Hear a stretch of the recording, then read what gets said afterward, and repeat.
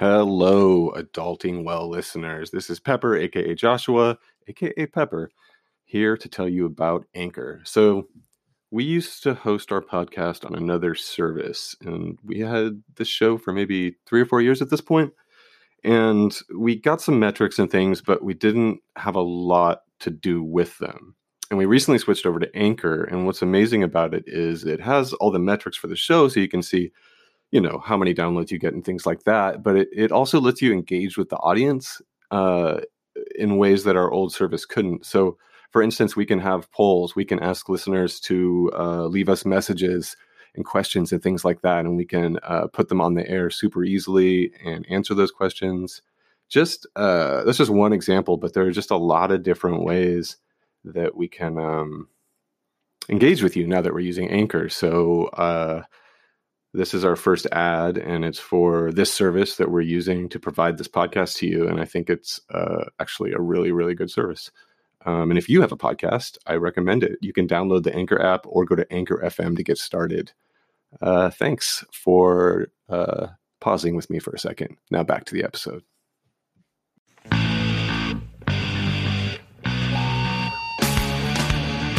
Hello and welcome to the Adulting Well podcast. I am your host, Joshua Doan, and I am joined as always by Kevin McCracken, your co-host.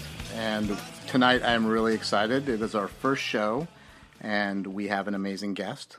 Tracey Helton Mitchell has dedicated her life to the care and treatment of heroin addicts and users, more appropriately. Tracey entered school through an ex-offenders program where she earned a bachelor's of business administration and Masters of Public Administration. In addition, she is a certified addiction specialist and supervisor. She was featured in the movie Black Tar Heroin, The Dark End of the Street. She has also been featured by CNN, Anderson Cooper, Vice, NPR's Fresh Air, The Huffington Post, and The New York Times. She's the author of The Big Fix, Hope After Heroin. Tracey is also a very old friend in full disclosure, and I am super excited to have her here. I know that she has been clean a very long time, and so I'd like to kind of start with that if we can. Just talk a little bit about your experience, especially as a woman coming off the street, getting and staying clean, because I know you used a lot of different methods over the years to sort of maintain your recovery. Sure. So I am happy to be here. It's interesting, as time goes by, I'm less known for being in HBO's Black Tar Heroin, The Dark End of the Street.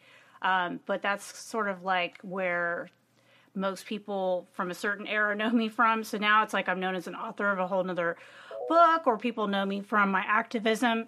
So I was using here, well, first I was using in Cincinnati, Ohio, back in the dinosaur age of junkies, when we would have the same syringe. And I remember at one point I had the same syringe for like a year, and you had to worry about it breaking off in someone's arm or their hand. I remember. Why is that? Were they just hard to get?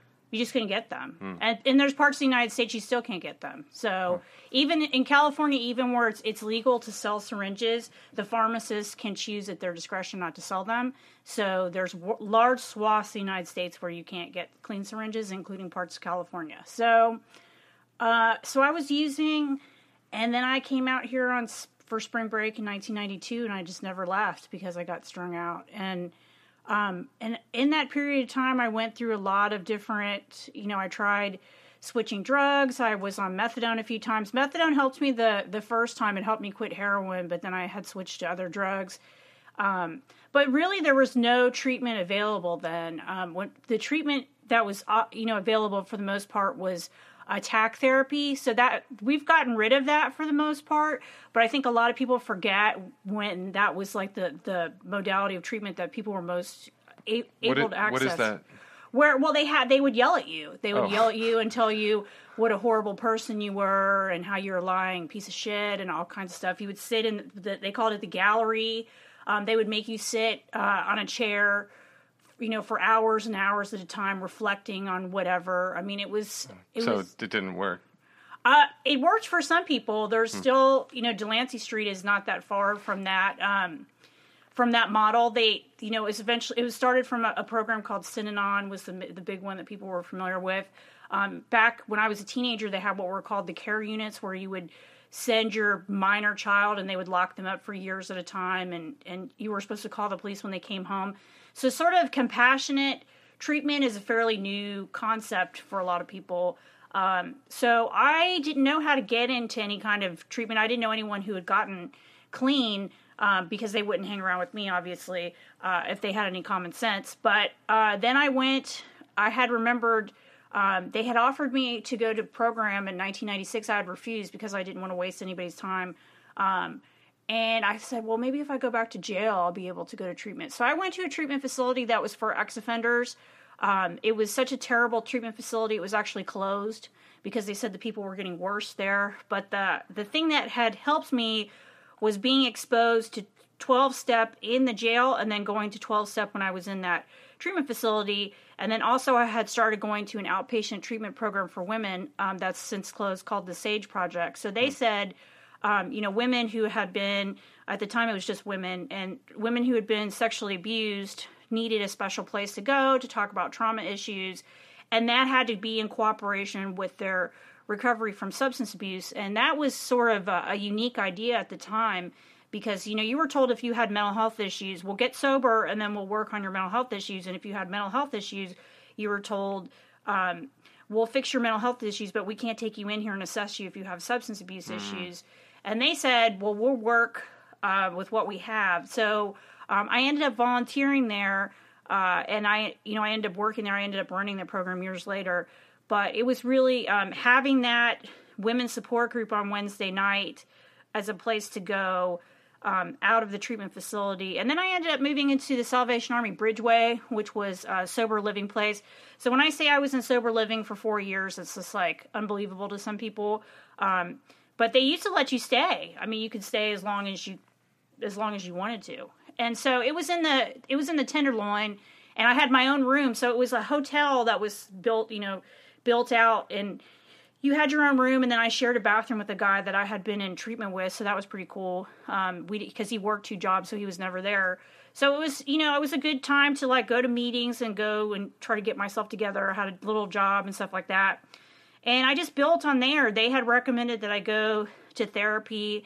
I went to a specialized kind of therapy for trauma survivors called EMDR therapy, where the theory behind that is that trauma gets stuck in your brain like a kidney stone, and you do these different techniques as you're talking about your traumatic incident to try to help reprocess that. And that really helped me quite a bit, sort of unravel the different things. And then I started going back to school. So that was sort of like my early recovery combo. And then eventually I would add acupuncture, and then I would take out acupuncture. I would go to yoga, and then I would take out yoga. I would walk a lot. Then I wouldn't have time to do that. And I would just I think I would just mix things up over time, and I still try to do that, try to mix things up as sort of like my individualized program of recovery. Yeah. Wow. Well, the other thing that I noticed about you right away is your openness to talk to pretty much anybody, both about your experience and your honesty about it, like you just were with us, but also your experience in recovery. And I think the book really reflects that. And I know the book's a few years old now, but it really reflects a great picture of what's happened to you over the years since that time you finally decided, this is it. I'm getting clean. I'm going to do whatever it takes. And I have, in terms of my experience over almost 20 years as well, I've tried pretty much everything I can to both, keep my life interesting and to stay clean. And so I think one of the things that's inspired me the most about Tracey and your story is just that openness to talk about what happened. And it really, in my opinion, helps people sort of open up, and say, okay, well, that happened to me too. If she can talk about it, I can talk about it. So I think in early recovery, I would sit in these groups, and I would just notice that a lot of the people were full of shit.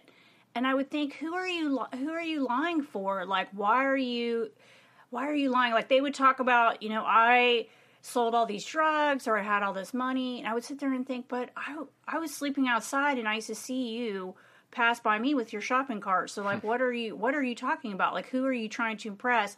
And then I realized really early on, like, my ego couldn't be part of that. And I started thinking, like, if they said in this meeting, which it's not even true, so don't believe the statistics. They said of the 80 of you, only 2 of you are going to make it, which absolutely is not true, and they never should say shit like that.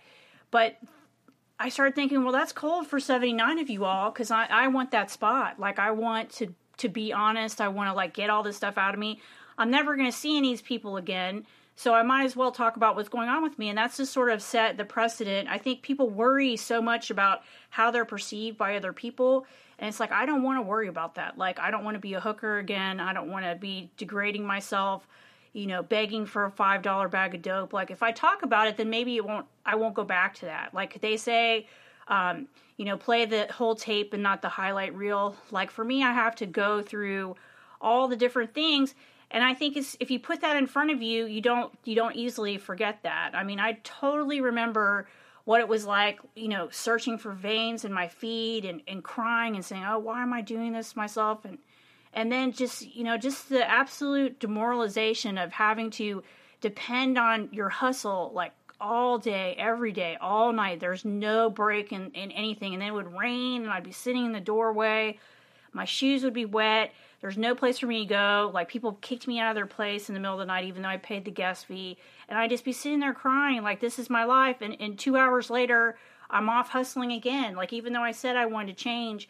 And I think that's sort of a common experience, no matter what your drug of choice is, or, whatever your however the trajectory of your addiction is.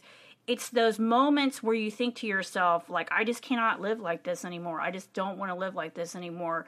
And that's a lot of what I encapsulate in my writing, and that's a lot of what I try to encapsulate in telling stories, is I try to tell a visual story of the places that we don't want to go back to again. Yeah. Well, I also think that what's interesting, and I'd like to hear more about, is there at some point in your both your life in recovery and your career, you have this pivot point where, because I come from kind of the same place. I come from I was in Walden House when it was still a program. Specifically, it was actually, they still used a lot of the attack therapy model you mentioned earlier. It was a therapeutic community. We'd sit in groups and yell at each other, Somewhere along the way, and I think this happens for a lot of people with long-term, recovery, you kind of come to this point where you need to be a little more middle ground about things. Your transformation, though, was even more so dramatic, coming from that background of 12-step and recovery programs, in that you threw yourself, like, headfirst into what is now, a global movement of harm reduction. And you were really early on buying into the ideas of harm reduction and using it to make people's life better, not necessarily staying clean, but making their lives, their quality of lives much better, and keeping them from doing the things that would send them back to prison, mental institutions, etc. I'd kind of like to hear, for everybody a little more about that, because it's such an important part of your story and the things that you put out. Because, the bio in terms of caring and treatment of heroin addicts is sort of one thing, but you've really dedicated your life to improving the lives of heroin users. I think people we like to use the term people who use drugs. I think there was a huge paradigm shift for me. I was totally 12-step, abstinence. Nothing else could penetrate my psyche for a while. And I remember even, like, doing counseling with people, and, like, they would talk about their, being on methadone and stuff like that. Oh, that's not clean. And, like, and everything was kind of based around things I had heard in the rooms and my opinions. And so what really changed my mind is, first was in 1998, 1999, San Francisco had, it's almost, when you think about the numbers in comparison, like, we had around a little less than 200 people die of overdoses, which was considered an epidemic here, and it was all down the West Coast. And so people I knew had died then, and they were looking for people who had used drugs to represent an overdose prevention campaign, and to go out and work with people around overdose prevention. And I said, well, even if I don't necessarily agree with everything, I definitely agree that we need to save lives. And so that was something I was a part of. I've been working on overdose prevention since, I went to this heroin conference in January of 2000. So I've been working in harm reduction for 18 years now in various states. But then at the same time, I had a friend, and he was on, Jake from the movie Black Tar Heroin, he was on methadone. And so I had seen him, we used to get high together. I had seen him in his addiction. I had seen the different things that he went through, with health problems, with mental health problems. And he was on methadone. He was doing so well. And he used to go to these 12-step meetings, and people used to tell him he should get off methadone. And it's like, why would you tell him that? That's the best he'd ever did in his whole life. And I talked to him, and I started talking to him about it. He was working, he was volunteering, doing volunteer work. He was going to school. He was volunteering at Gilman. He had a girlfriend. He had a stable place to live. He was doing so well, and he was experiencing so much pressure in the rooms from people who really didn't know him, because if they would have known him, they wouldn't have said those kind of things to him. I mean, they knew him, but it's more like that environment where people give their 5 seconds of advice in the rooms as opposed to really getting sort of in depth with people. And so he overdosed and died. Like, I saw him right when he first overdosed, and I had talked to him about trying to get back on the methadone clinic. And people from 12-step brought the police and kicked in the door, and he was dead. And I was thinking to myself, him drinking methadone didn't impact anybody else. Why did they care so much about it? And then I had to point the finger at myself and say, but aren't you that same person? Aren't you that same judgmental person? It's like, if something is improving the quality of somebody's life, and if you believe that addiction is a chronic medical condition, not even if you believe it's a disease, if you believe it's a chronic medical condition, some people require medications as part of their recovery. Yeah, so why do I care? Like, why do I find it necessary to go out of my way to point things out to people? And I think that's the problem. And I'll say, just in 12-step in general, is that you get so caught up in the dogma of it, you forget the person that you're saying some of this stuff to, and we lose sort of that connection. So I really became dedicated to harm reduction, because I feel like people can't get clean if they're dead. People can't, I want those people in my life. I want people. Is it a bridge to total sobriety for some people? Do you think or do they just find a way that works for them, and that's it? So if I wouldn't have gone on methadone in 1992, I don't believe I'd be alive today. Mm-hmm. So if I wouldn't have gotten Narcan when I got Narcan by the paramedics, I wouldn't be alive today. So for some people it is, but I don't know that has to be the end result for some people. I feel like sobriety is not for everybody. And I can say, with 20 years in sobriety, it's fucking hard. Some of the mental health shit I've had to deal with, having panic attacks and, being depressed and wanting to jump in front of the BART train and stuff like that. So I wouldn't recommend sobriety for everybody. I often tell people, because you in the rooms you hear a lot of suicide stories, right, or wanting to commit suicide, or almost committing suicide, or tries. And I've never been suicidal until I got sober. Like, that's the only time those thoughts had ever entered my mind ever. Well, yeah, because you start feeling stuff. Yeah. And Kevin can probably remembers this too. If you roll back 20 years, they told people to get off psych meds in the rooms. Oh, yeah. I mean, I had a sponsee. She was schizophrenic. She was on psych meds. People were telling her to get off psych meds. It's changed quite a bit, especially with around mental health. It's changed quite a bit, where people have loosened up quite a bit. But there used to be a hardcore community of people that used to say, if you're on anything, you're not supposed to take anything. Yeah.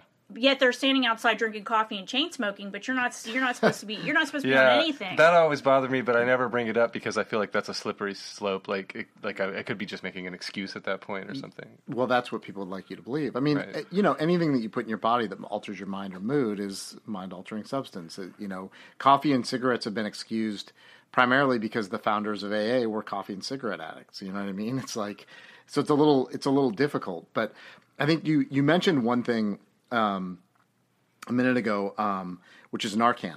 And I know that this is a huge subject for you and a really, really big part of your dedication to helping people that still use heroin live. Not just heroin anymore. So fentanyl is in all the U.S. drug supply anymore. It's in the cocaine. It's in the press pills. It's in the amphetamines.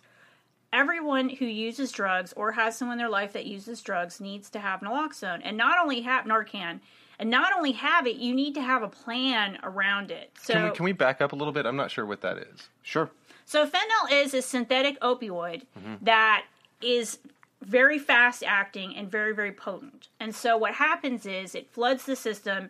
and you quickly have these incidences where you have so much of it on board, you can overdose and die. So Narcan is also known, the generic term for it is naloxone. If you think of the drugs flowing through your brain, the opioids flowing through your brain like a river, it's a dam temporarily. So for 45 minutes to an hour, it'll block the effects in most cases.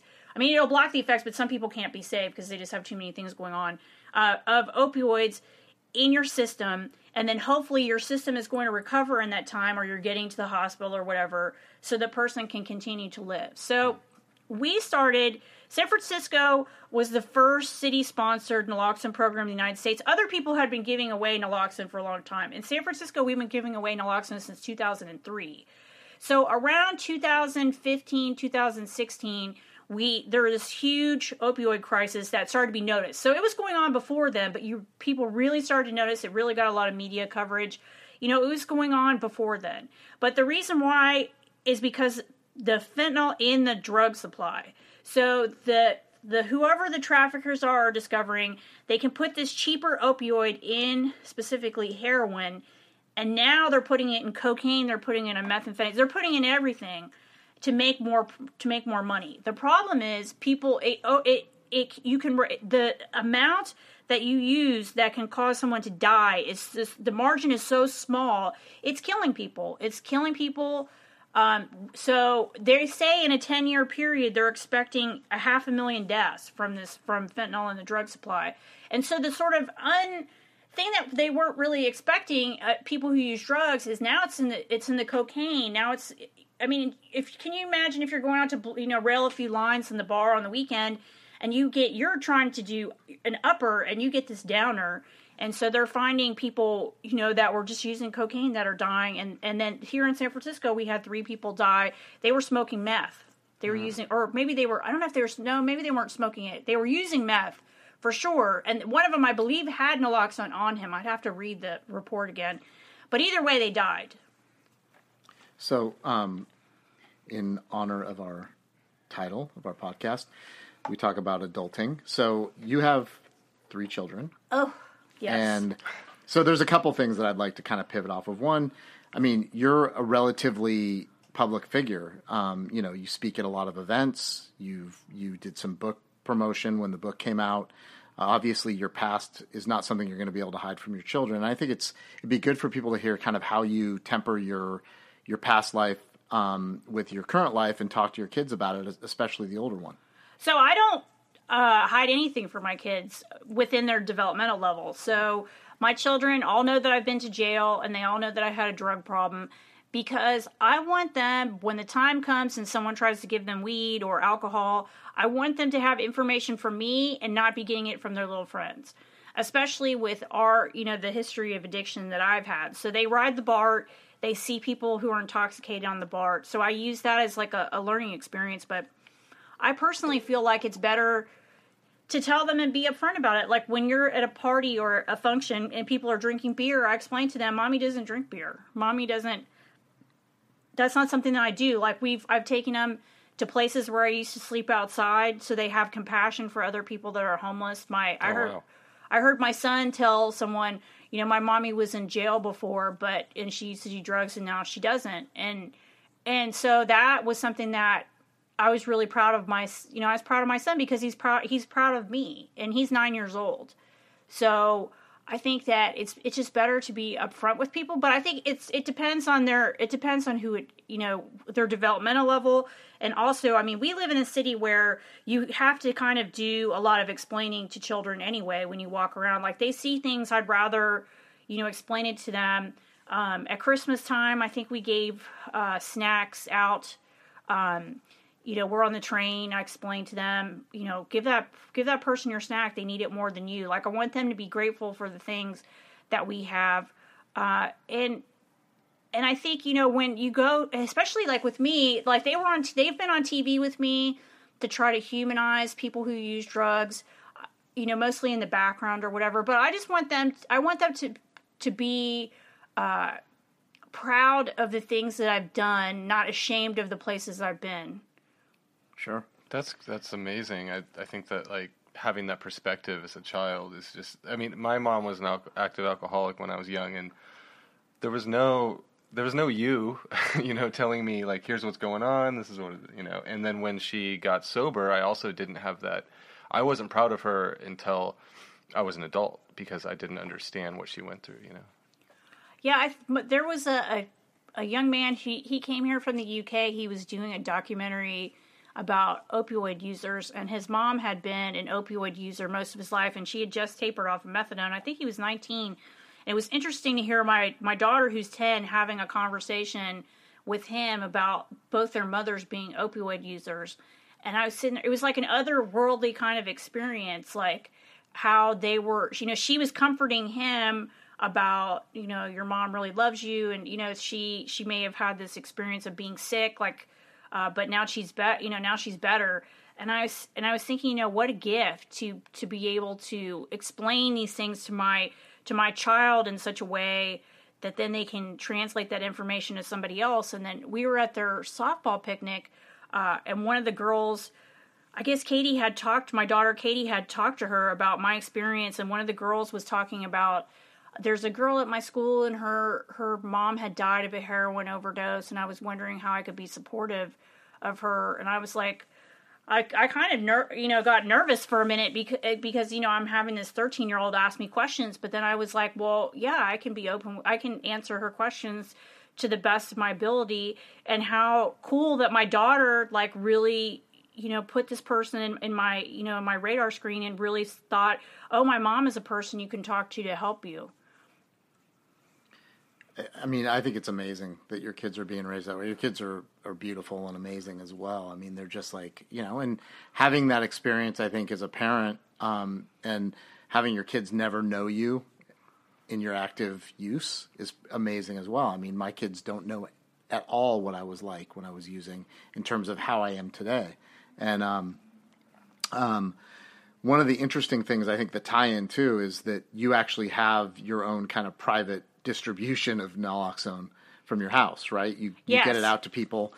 So the kids obviously see that. Do they help with any of the packaging or anything? They have helped a little bit. I mean, I do more. I have some volunteers I work with more, because my system of organization is so terrible that I try to depend on other people. Like it's really not cool at all how terrible my system of organization is. But I have asked them to help me. They just know them as medical supplies, Yeah. and I think they see the people on the street that are suffering, and they have compassion for them, and that's really the best I can hope for. Is me explaining to them when not to approach people and when not to talk. Trying to give them some kind of sense of like when to leave people alone, and like and also have them understand about race and poverty and all the war on drugs and different kinds of things, about me going to jail for a $20 bag of drugs and how that's impacted. I'm a convicted felon, trying to explain to them like me not having civil rights when I go to certain states, still. So they kind of understand, they have a broader perspective, but I've always tried to go kind of with their developmental levels as opposed to like, putting the burden on them, things they don't necessarily understand. Yeah, that makes sense. So tell us about some interesting parenting moments or awkward moments. I know at the PTA meeting. Yeah, I know for me, there's certain times now. Even I've been relatively successful. I'm not, I'm not definitely not the guy I was, but there's certain times where I still feel like when I'm around certain people or in certain social situations, or like you were saying when the girl was asking you for help, you get a little nervous. Kind of even doing the things I've done, a lot of public speaking, there's just certain times where it's just like the awkward moment. Luckily, I didn't marry somebody that isn't experienced with this stuff, but I know that like there's relationships that we have where we're involved with somebody that we would consider kind of, a square and normie, right? So I have a certain amount of imposter syndrome where I'm like, how did I end up with this life? And that's kind of difficult, because sometimes I would say it sucks because sometimes when I'm at, certain 12-step meetings, I'm like, I just don't understand these people because my bottom was so low. And I really struggle for for patience and to not be judgmental and to like let that shit go. But why? Because their stories were so mellow, or it's just I just don't. My bottom was just so, like I was eating out of dumpsters and living with a shopping cart and like living outside for years, and that was like my experience. And some people, their experience, but I think everybody's experience is valid, but I think sometimes I just get myself in this like judgmental thing where I just kind of don't understand other people's perspective. But that's really, to a certain extent, that's your alcoholism, like making you different from everybody else, where everybody's just kind of the same. But how rad is it that you can go to some place where everybody's trying to get help? But I think for me, what's super awkward is people expect me to be a friendly person, and I'm not actually very friendly. And so I go places because I'm on TV and stuff. Because you do like good things with your life, you should be. You're like they think you're just gonna be super nice. And well, it's not that I'm not nice. I'm just not friendly. Right. So like people will approach me and I'm out someplace and I don't have I'm not. First of all, I have resting bitch face. And I'm just not a friendly person. And so I'll go out to these places and people want to tell me these hyper personal stories about themselves. Like I always, if any social party I go to, I end up in the corner with someone who's telling me about someone with their drug problems in their family. And then they expect me to be friendly, and it's like, oh, I'm not a friendly person. Especially I can't be on all the time. And like you go out and sometimes I'll cocoon in my house sometimes for days at a time and not want to deal with people because I'm very introverted unless, I think we all have that to a certain extent as a person, you know how to turn it on when it's necessary, but then you shut down and you're sort of introverted. Like I'm just not necessarily a friendly person. And like I've had recently I went out and like this person really expected like this super friendly, like, hey, and they were like kind of pissed. They're like, I know who you are. It's like, yay, but I'm here to do something else. I'm here to like watch the Fear show and you're drunk. You know what I mean? It's like, this is not really a time where I feel like being, super friendly and like discussing whatever it is that you want to discuss with me. We also need it to be about us, right? Like everything, the conversation needs to be about us. Oh, I do. Yeah. For sure. Yeah, but there's also the fact that like I think that's, everyone has their own level of comfort with people who are drinking and like people who are using drugs. I'm actually more comfortable around people who are high on drugs than I am when people are drinking. Because I'm not going to use drugs anymore, but sometimes alcohol looks appealing. And, like, the behavior changes, like, with alcohol just remind me too much of my own personal shit. The drunks are the worst. I don't know if drunks are the worst, but they're scary to me to a certain extent because you never know exactly what they're going to do. It's that little kid growing up with the alcoholic parent who never knows what my dad's going to do. Like, is he going to be like the great guy today, or is he going to be the person who wants to drive me to the ice capades drunk, and I'm like arguing with my mom and shit like that? Like, you don't know who it is, and so when I get around people in social situations and they're drinking, sometimes I just shut down. Like, I don't even know who or how to interact with them, and that's something that's taken me years and years to really come like to understand about myself. Is that I shut down in those kind of situations. Like, I can't pull it together necessarily. I remember the first time being at a bar with friends after I quit drinking, and first of all, they were all obnoxious really fast, and they would get louder and louder, and I just never noticed before because I was always drunk. And then realizing just how lame bars are, like when you're not drunk, it's just... Yeah, they look a lot worse, too. You're like, last time I was here, this was awesome. It was, like, really well decorated, and there was cool people here, and you're like, this is so disappointing. You know when the lights go on at the end of the night? Yeah. It's like that all the time, I think, when you're not drinking. I would agree. Well, there's nothing to do there, too. Like, do you know what I mean? There's nothing to do there, too. Like, I remember people saying, oh, let's go to these shows. Let's go to these punk rock shows or hardcore shows at the bar. And I was like...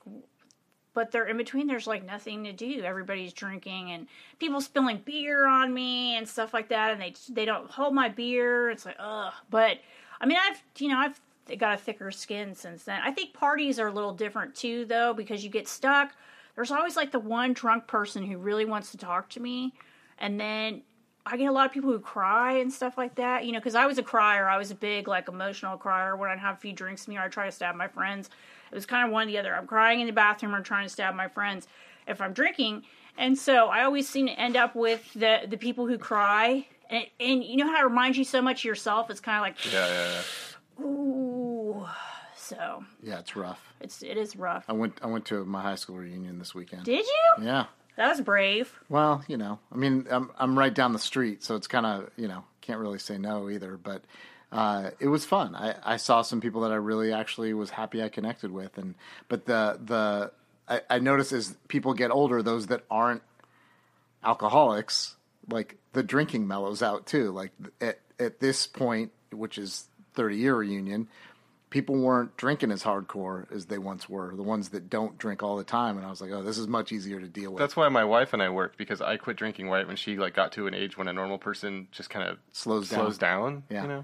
But I've had that party syndrome when people find out like who you are, and I say that in quotation marks, like, oh yeah, this person's been sober a long time, or they've been, they used to be an addict. They want to have like this heart to heart with you about a family member or their struggles with weed or whatever. And I'm like, look, I find myself like looking at my phone to see what time it is. And I'm actually an extrovert, I'll talk to almost anybody, but it feels like sometimes when that subject matter is broached and someone wants to confide in me and I don't know them well, it's really uncomfortable. Are you ever the arbiter of like who's an alcoholic and who isn't? Like people come up to me all the time, like, so this is how much I drink and this, and I'm not sure. And I'm like, I don't think so. I don't know. Yeah, I answer a lot of people's questions online about. I mean, that's a lot of what I do is like helping people whatever get off drugs or whatever. But it's been very strange because I grew up in a very small community in Westchester, Ohio. And a lot of these people have contacted me over the years. I don't know if it's because they've seen me on TV. I mean, some of them obviously they're very nice. They've had problems in their family with drugs. And some people, I don't even know why they've contacted me. And it's interesting because a lot of them forget that they used to tease the fucking shit out of me.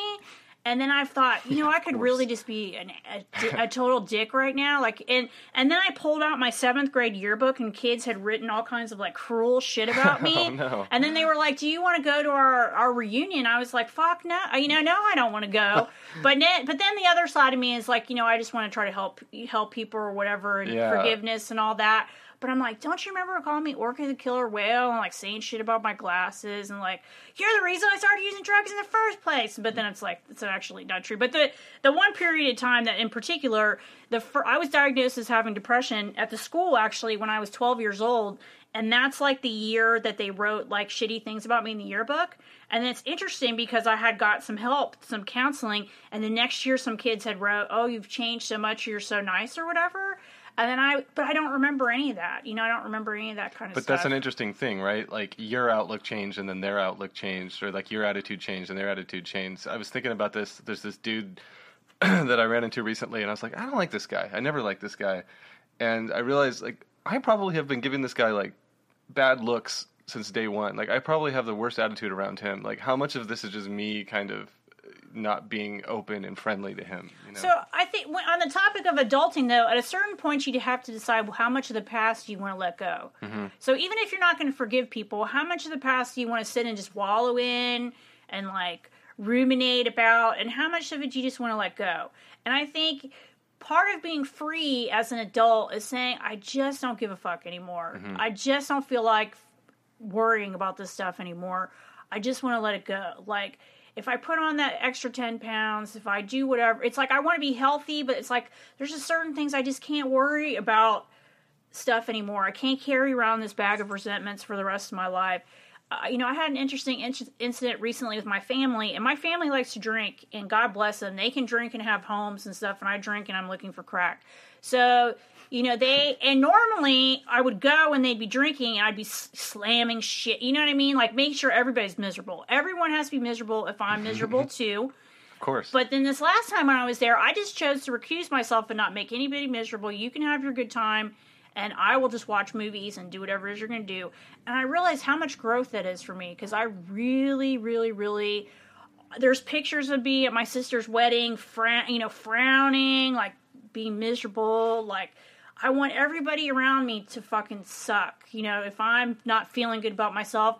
And it's like, I don't have to act like that anymore. I can just, just do my own thing and everybody else do their own thing. Oh, it's so powerful. Yeah.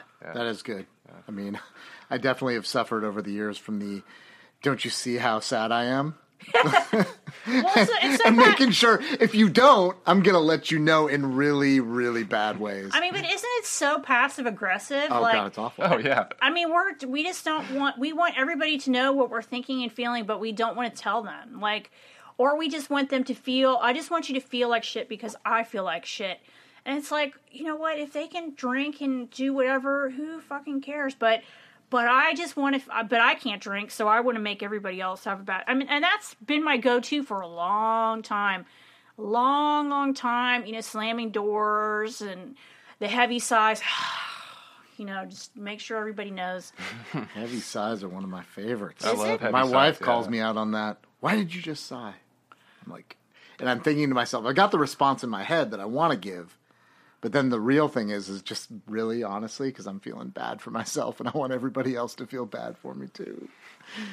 Yes, feeling bad for myself. That's like, yes. I mean, and that's the reasons why people continue to drink and use. Is Oh, like, yeah. Especially when the shame train comes into play. Like, you know, when it's weird when you, I'm not weird, but the process when you see people relapse, you know, you should think you could be accepted back and people care about you or whatever, but the shame and the guilt and then carrying that around with you, and it's like shame and guilt in that situation are such useless emotions because they're really keeping you from what you need, which is to get help. But you just feel so terrible, and then the drugs just drag you down even more. So I just tell people in those kind of situations, if you relapse, you know, just whatever it is you got to do. If you feel ashamed, it's not going to help you. You have to start from where you're at. In any kind of situation, no matter what's happened to you in life, like, you have to be present. You have to start where you're at and go forward from there. Like, if I thought about the things, you know, I've had someone try to murder me. I've been held hostage. I've had my nose broken 7 times. I've had my teeth chipped. I've been raped. I had all these things happen to me. If I just sat and thought about those things, I would never leave the house. It's like I have to start where I'm at. Like, I have a great life today. I have 3 beautiful kids. I have a job that I like. I took a sick day today. I laid around. I watched TV. I cooked, you know, because I have a place to live. I own my own house. I bought through a low-income homeowners program. Well, the bank owns most of it. But I've like done these amazing things. But it'd be so easy just to feel sorry for myself and just, you know, and just continue to be miserable. And I just don't want to live like that today. Is there anything you do when you feel like you're about to wallow or you're getting those feelings? Are there any like practices you do or something to kind of like snap you back into reality? Well, the one thing that I've noticed the past 6 months is I don't want to spend all my time surfing the same 3 websites online. Like, one of the things I do when I start to get depressed is I spend too much time just looking on the internet or like, you know, looking at social media and then going to Reddit and then going to all these different sites. And I notice now, like, it's even better if I just watch a TV show, just anything, read a book. I started reading books again. I didn't read books for a long time. So just change your routine.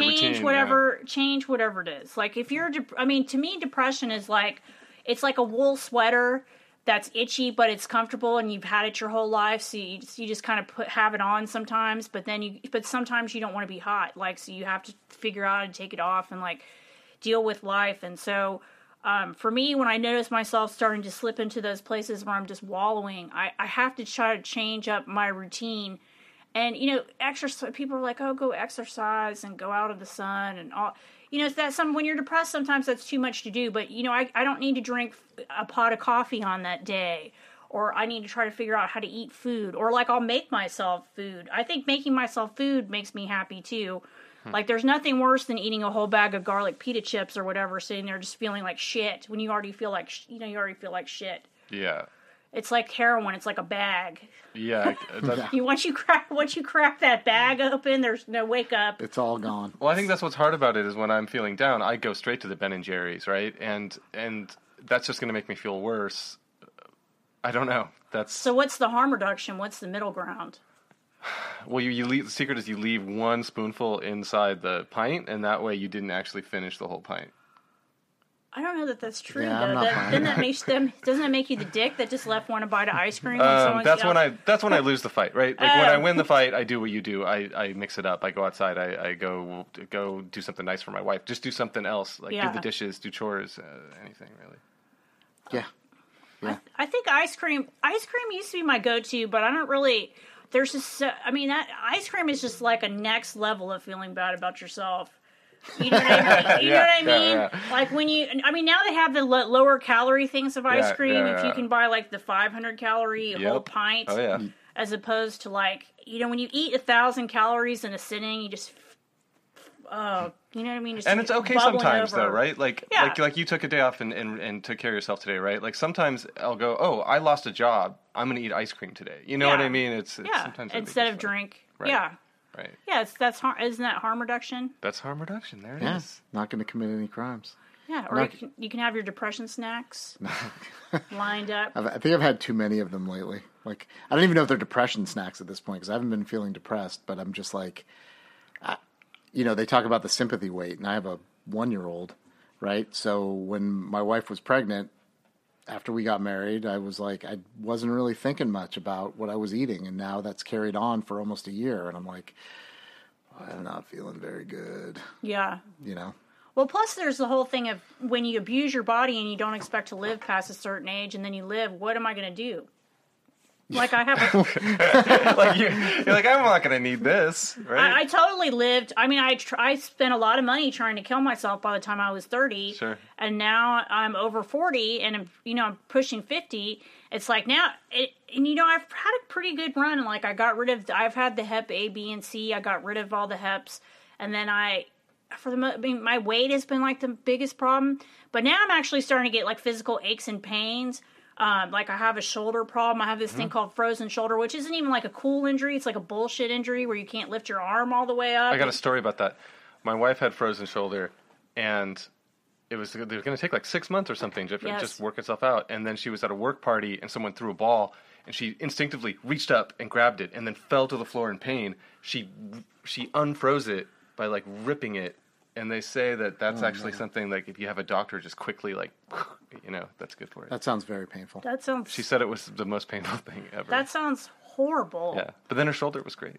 So you mentioned going to shows too. I know you just saw Fear recently. I did. Because we went back and forth about that. Yes. And the awesomeness of that.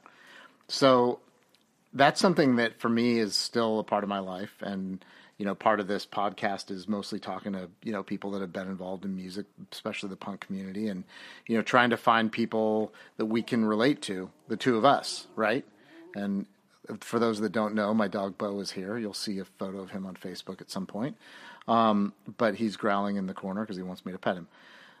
So talk to me a little bit about how it is to go to shows now, being, you've been in recovery a long time. And I know for me, I was really nervous about going back to see live music. And in fact, I had to, talking about sitting on chairs earlier, I had to sit on the chair at Walden House a couple of times because I went out and deviated from my past and went to clubs and saw, punk shows and,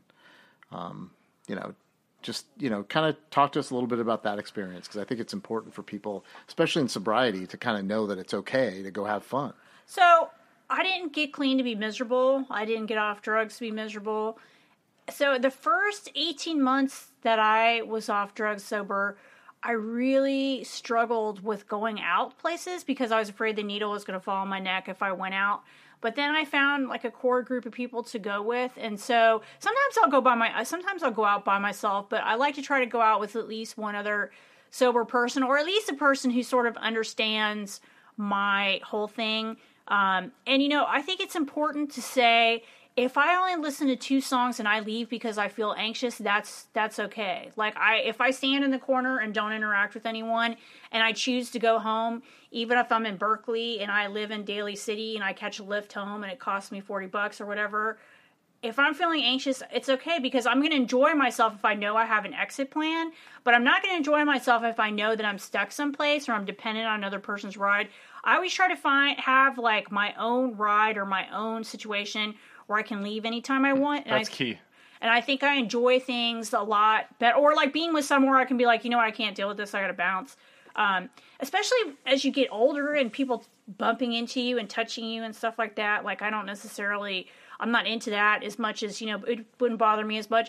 But I try to go out once or twice a month. I had quit going out for a little while, obviously, because I have kids. I've taken my kids to a few shows with me. It's interesting now because I know a lot of the singers or people who work at the bands. I don't think the first 40 years of my life, I don't think I've been on the guest list more than 3 times, but then like now I've been on the guest list a bunch of different times, which makes me feel weird because I'm cool and I'm old. Because I know, because we've lit, it's like, oh, we're still alive. Yay. You're here in this city. My band's playing or whatever, or I run this club. Do you want to come? So it's actually kind of cool, to go out and then live. There's something about live music. I couldn't listen to music for a long time because it would remind me so much of sitting in a room but now I really when I went to Fear, it was like such a total feeling of joy for 45 minutes or whatever. And I told people they're not going to play past 11 because Lee Ving's over 70 years old, which was true. But to hear them play those songs, like I remember listening to Watching Decline in Western Civilization in the dark on Night Flight on USA and on cable TV and like whatever year it was, 1984 or whatever year, on my parents' little TV. They had gone to sleep. It's like 2:00 in the morning, and seeing that and having that just change my life. Like thinking, I don't have to be like everybody else. I can totally be myself, and that's kind of it's kind of come full circle. I don't have to be anybody else. I actually have reinvented myself in sobriety. I can be whoever I want to be. Yeah, I think that it's funny you mentioned Decline because I saw X play in 1987, and I thought to myself, Xena is the most amazing human being I've ever seen. She came out in like a tiara and like a tight like old vintage prom dress, and they just crushed it. It was like so unbelievable, and it's one of the things I've gone back to like time after time for inspiration. Is just like I know for a fact when I'm feeling bad, and I spent a fair amount of money on I bought a Sonos system for my house because I want to listen to music in every room whenever the hell I want, and I may not want to listen to what everybody else wants to listen to. Yeah, and having that as an outlet, and Joshua and I actually play in a band together, and it's a bunch of guys that actually have adult lives. We all have work, we all have families. Married or married with kids. And it's been a really, really fun experience to play with guys that I actually like and can relate to.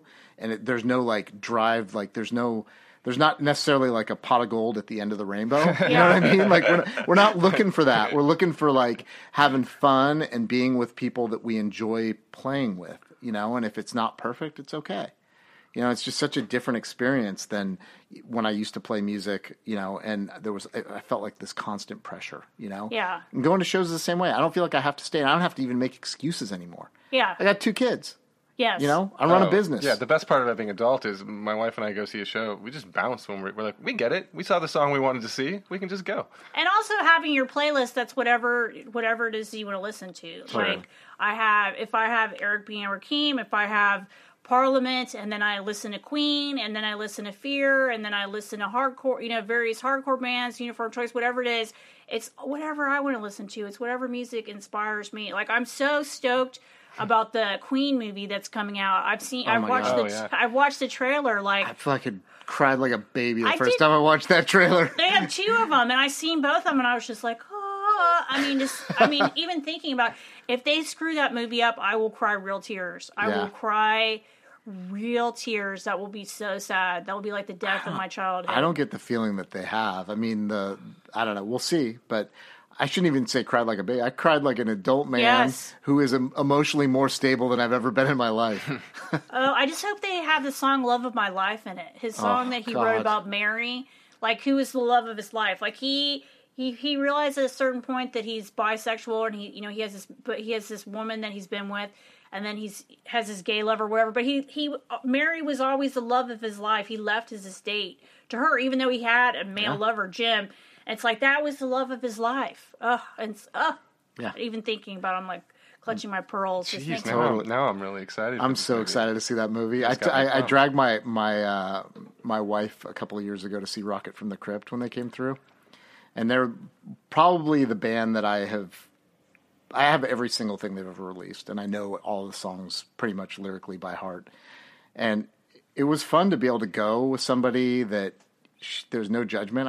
I'm screaming every song out with the other guys in the front of the show, and it's so fun to be able to do that now. It's just such a different experience. That's such an interesting thing to touch on because I never really liked live music. I like drinking with my friends, and that's why I Right. went to shows. But only this past year have I started going and dancing and singing along, and Yes. way more free than I ever was when I was drinking. I was too self-conscious to do any of that when I was drinking. And then there's certain songs that remind you of a particular era. Like if I hear "Touch Me, I'm Sick," it reminds me of like getting pictures at the bar. Like when I first really kicked off into my alcoholism, but I was using opioids at the same time, because that was exactly "Touch Me, I'm Sick." Like that's exactly how I was. Or I think when I first got sober, I was living in the treatment facility, and Fang played a sober event, and Sammy didn't end up staying sober, that he's sober now, and Josh Levine was playing, and to see this band, because I remember literally shooting dope with my friend in this room in Ohio, listening to Fang, and then going to this, and at the time I was wearing like FUBU sweatsuits with chains, like I didn't know who the fuck I was, I just knew those are the people that were clean, so I was going to dress like them, and to go and like hear this band and say, you know what, I can be whoever I am. I don't have to be fit in any kind of particular box or whatever, because I didn't see any punk rockers that were sober, none, until it was a little while into it, like, and then I was just like, I can just be free, I can just be myself. So that was really really rad. Yeah, I've seen a few shows where I just totally got chills, and it was like, this is why I did this. This is why I stopped shooting heroin. Mm-hmm. Yeah. Mm-hmm. It's just an amazing experience now. I'm not gonna it doesn't matter how much I go see live music. I'm at this point, like, if I get a chance to do it and there's a night that I can go do it, I'll do it, and if it works out with the schedule, awesome. If I'm tired and I feel like going home, no problem. And I've actually, so the last time I was at funny thing about this is that there's been times where I've been exhausted. I'm like, screw it, I'm just going to go because there's a band I really want to see. And 9 times out of 10, I like the opening band more, and I'd never heard of them. It's like, wow, who are these guys? Who are these ladies? They're like crushing it. Yeah. And it's just such a different thing. And I never would have even showed up for the opening band when I was drinking. I would barely make it in for the headliner if I was lucky. Outside of Gilman, the no drinking zone, we didn't care about that. Yeah. No one cared about that, But I think we've been running for a while now. I do want to touch on a couple of things before we wrap up. I know you do a lot of advocacy work as well, and I think it's important, especially in San Francisco, as we're transitioning to a new mayor and probably some new policies, and we see that the homelessness problem is not going anywhere. In fact, it's been getting worse over the last few years. I'd like to just have you touch a little bit on the work that you're doing currently, because I think it's really important, and a lot of times you work with people that are like extraordinarily marginalized, not even like slightly marginalized, but like the most marginalized people in San Francisco. I mean, the people that you've been working with in your career over the last few years, especially since you transitioned your role, it's a tough population to work with, not necessarily because the people are, but because of how difficult it is to like really connect with services and repair lives, given what's going on in the climate and the money in this city right now. So I don't actually I work in the city, and I work helping people who have had histories of drug use or mental health issues get jobs within the civil service system. And that is actually an area where there is a lot of positive things going on. Peer counseling is really sort of one of the saving graces of our current city system in a lot of ways. Not to say that, there's no way to control the housing crisis that we have here. No one could have expected that. When I came to San Francisco in 1992, you could get a studio apartment for $450. I lived in a studio apartment for $450. At the time, if you got what we called welfare back then, it was $375. So 2 people on welfare could chip in and get an apartment, and a person on Social Security making $700 something a month could get an apartment in the city. So now you can't get an apartment. I mean, if I were to become homeless today, I wouldn't even be able to get an apartment. And then all of the SRO housing, for the most part, has either been bought up and changed into programs, or now tech housing is moving into those places. I mean, there's 2 of the different hotels that we had worked with. They said, we don't want your formerly homeless people here anymore. We're going to put, in one hotel in particular, they put 2 bunk beds, charged $900 a bed, and changed those rooms over and got the people out of there. So there's exacerbating factors beyond my pay grade that I can't necessarily deal with, but I try to do, I do work with peer counseling and training people who've had that experience to work with other people like that. And so I do a lot of writing for programs, trying to write programs that bring money into the county. But on a personal level, the naloxone work I do is specifically around people who do not access syringe exchanges, do not access services. So there's a large pool of people in the United States. They may have access to the internet, but other than that, they don't have access to a whole lot. So if you have a certain amount of money in the United States, you can potentially buy your drugs online, buy testing kits, buy syringes. You can have things delivered to your house. But if you don't fall into that category, you don't have access to clean syringes. You don't have access to naloxone. There's different things you don't have access to. And that's sort of the communities that I work in. And a lot of the work that I've done the past couple years has really been around trying to get other people the information that they need to try to work in those communities. And, if you go in any kind of, I don't know how far your podcast is going to go, but if you take a 10-pack of syringes and you put them down where the homeless people congregate in any city, they're going to get to the right place. Yep. Like, you don't have to do harm reduction on a large scale. If you put out some clean water, if you put out some syringes, if you carry naloxone, I had a friend, he was saying, I don't necessarily want to carry that. I said, if you live in this city, you should carry it. And he ended up using it within a week on someone just randomly walking down the street, ended up giving them Narcan and saving their life. So a lot of the work I do is around, trying to get access into places and people and educate people who don't necessarily have other forms or other kinds of access. And the second piece I want to say around that is the internet has so much information on it, it's almost useless to people who use drugs to a certain extent. Because if you are trying to find certain information, you just don't get to the places where you necessarily need to be. If you try to find treatment, a lot of times the treatment places that you're going to get are places that are basically preying on you because of your insurance. Those are going to be the first searches you see on the internet, are the people who are trying to send you to $90,000 rehab. Mm-hmm. And some of the other options are going to be buried way farther down. So there's almost so much information out there. It's almost too much information. So a lot of what I do is try to get people to the right place to get the information that they need. So in that vein, because we're at the hour mark now, give us your we'll post this as well, but give us your blog, because you have a blog that you maintain pretty well and people ask a lot of questions. You're on Reddit. You have other areas that you can, or other ways to get a hold of you.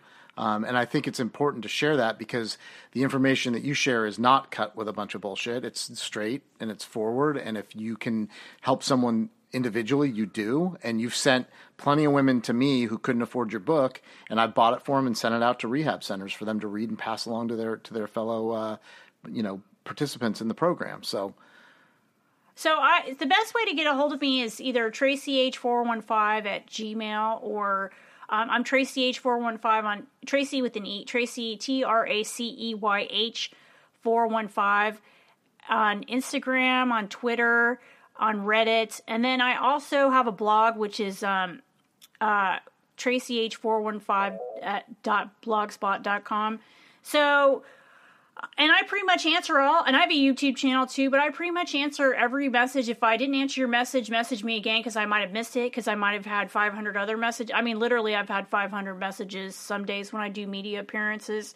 But I try to answer everybody's questions. But I mean, just for people's information, if you're trying to find a rehab online, there's the SAMHSA website, which will show you all the options in your actual area, not just the ones that are super expensive. So there's something called the SAMHSA Treatment Locator that you can find online, and that's a government site that shows all the different treatment options. Because a lot of times the first searches you're going to find if you're trying to find rehab is like I said, people, the really expensive ones they pay money to make sure they're the ones that pop up first. Totally true. Anything else you want to throw out there that you're working on? Get Narcan. That's the big one. So, I mean, for me, I actually don't get paid for this work. I have a job, and I put in a lot of money myself, and then I do fundraisers periodically. But the thing that I think is important to know is that I'm not paid by anyone to do this kind of work. It's stuff that I do because I really believe in it. And if you believe in it too, get in touch with me, because I can always use new recruits. And, I'm always writing and doing advocacy. I'll be going to the East Coast sometime in the fall to do a couple trips, speaking to some federal judges, some probation officers. That's the other piece of what I do. Periodically I go on trips and speak to large groups or even small groups about addiction and naloxone and whatever other topics they'll invite me to speak about. Awesome. Anything else from you? Oh, well, I know that when we were getting together and kind of forming this show, Tracey was like the first person you wanted to get on. And for sure. And I can see why. This has been amazing. Thank you so much for coming on today. Thanks. Yeah, I'm feeling good. And I think one thing that I'd like to just close with is Tracey's a really good example of people that, you hear a lot about pull yourself up by your bootstraps, which, in my honest opinion is kind of a bullshit kind of excuse or like directive that people can't necessarily take.